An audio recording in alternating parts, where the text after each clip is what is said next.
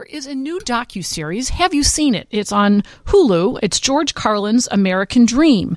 It chronicles the life and the work of this great comedian who has been deemed a very influential stand-up comic of all time.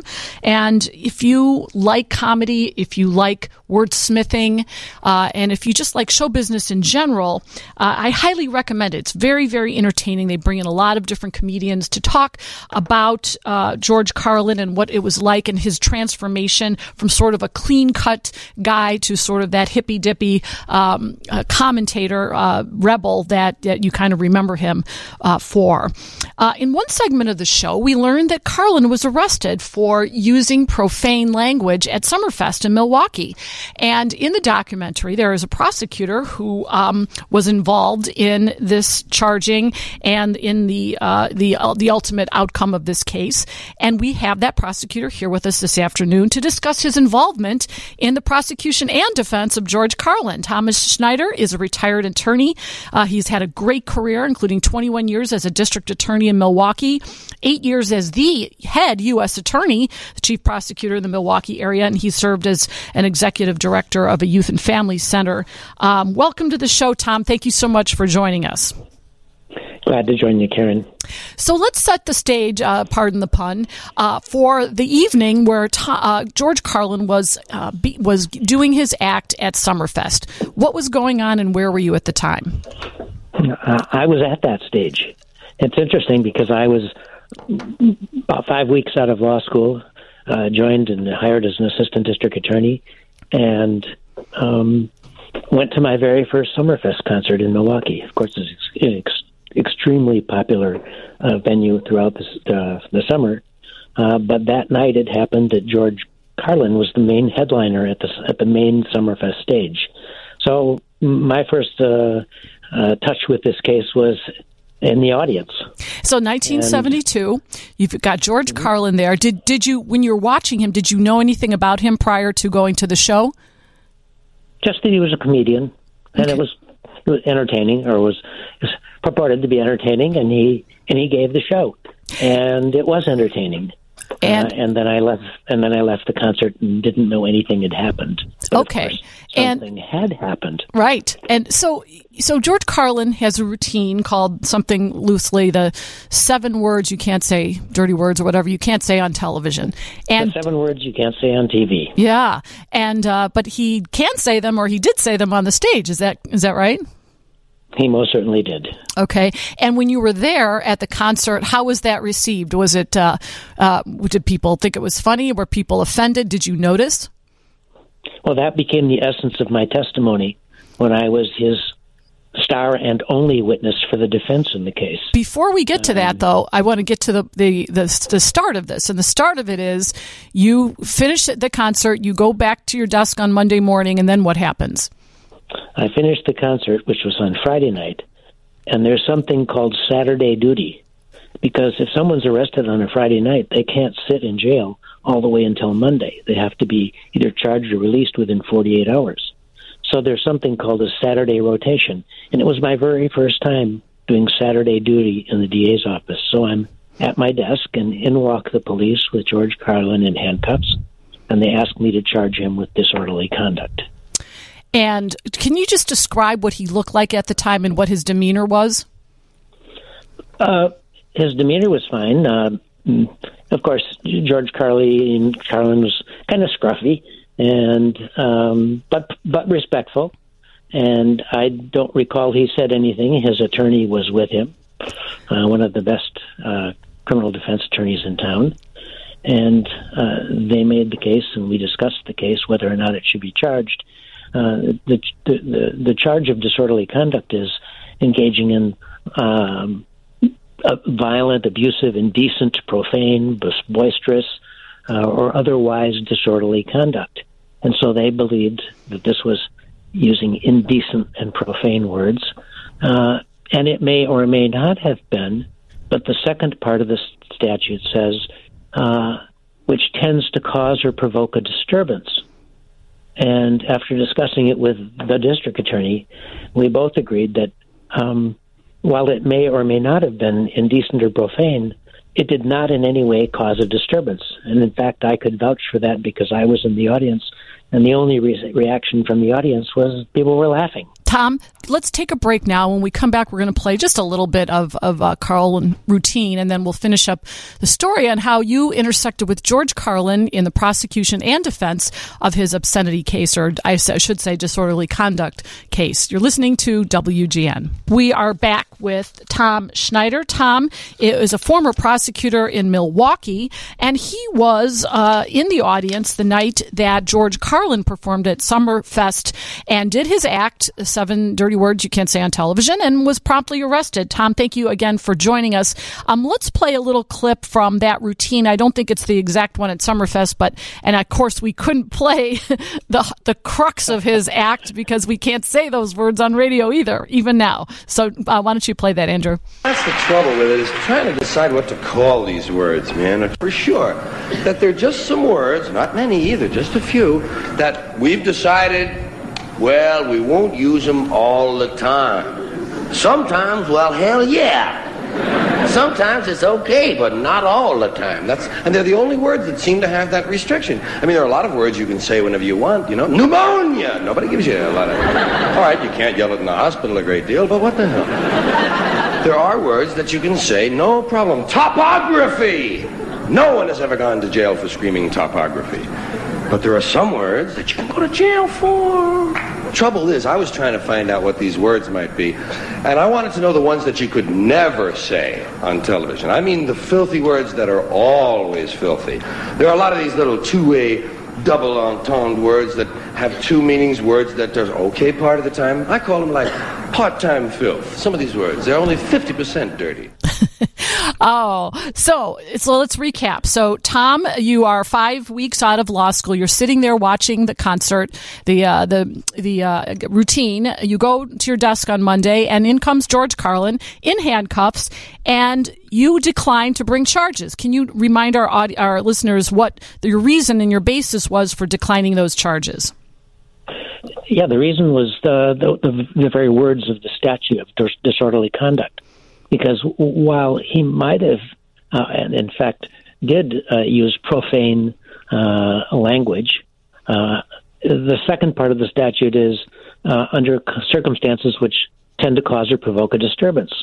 And since I was there and witnessed that there was no disturbance, nor did it provoke any disturbance, after consulting with District Attorney Michael McCann, we determined that this was not appropriate to bring any criminal charges, which did not make the police happy, to say the least. So the police were kind of, they wanted this prosecution. Absolutely.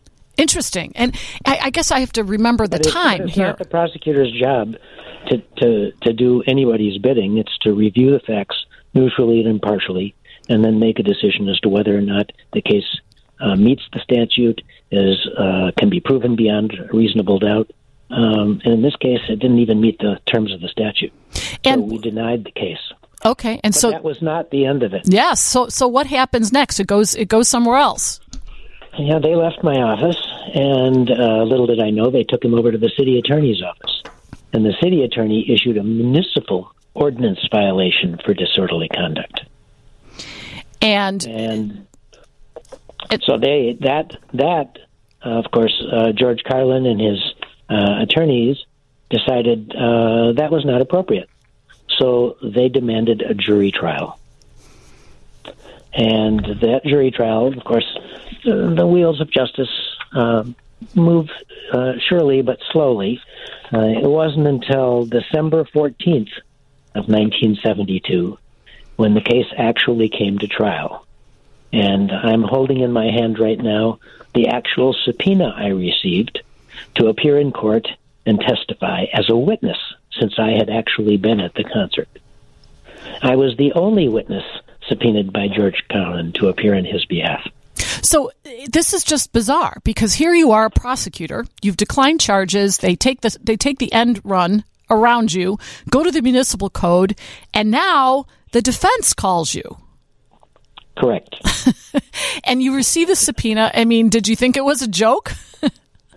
No. I knew exactly what was going on, and I really didn't have anything to worry about. I just had to testify as to what I saw, and it was pretty simple. Now, before that, both sides played. They don't have tapes. The recording, the record of that skit, and stipulated that what's on the record is essentially what he said at the concert. And so they played the recording, and I remember that Judge Geringer, with his hand over his face so you couldn't see that he was laughing during the course of the performance. Of course he was laughing. It's funny. and both sides stipulated that's what he said.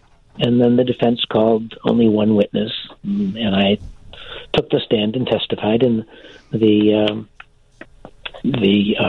what was your testimony? What were the questions and what were your answers? The defense asked me as their witness, were you at the concert? Yes. And what did you hear? Did you hear this performance? Yes.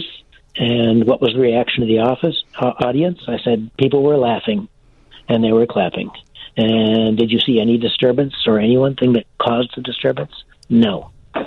There was little or no questioning from the defense attorney. Both sides rested. And the judge found him not guilty. Interesting. And I think I read somewhere that the judge said something to the effect of, when he was booked at Summerfest, people must have known he's a nightclub comic, and that in nightclubs there's swearing and there's off-color blue material, if you will, and that if people came to Summerfest to watch this, they probably knew they shouldn't be bringing their young children because they were likely to hear something that may not be perfectly clean. Words to that effect, or maybe the judge said that at a later point. It's interesting because there are many stages going on simultaneously at Summerfest, and so you might go to one stage and then you might go over to another stage.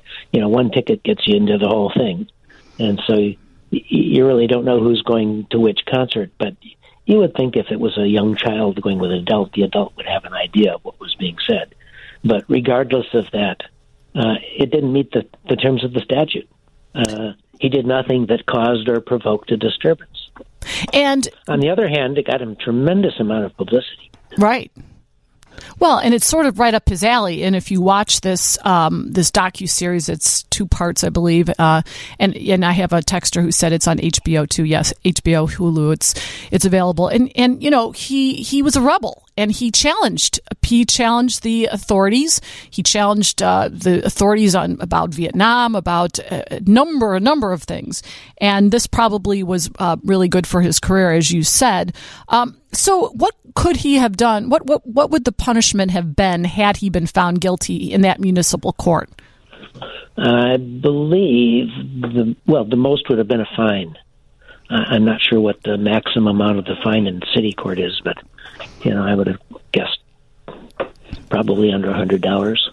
Now, but I think that they were more interested in, I suppose, not having him have a record, but also in making their free speech argument. I'm sorry, Carlin was.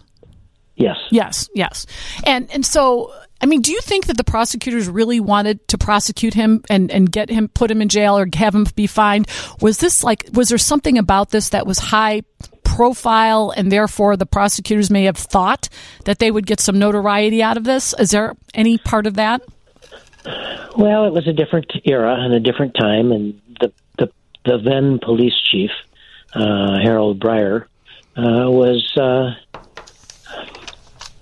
don't know.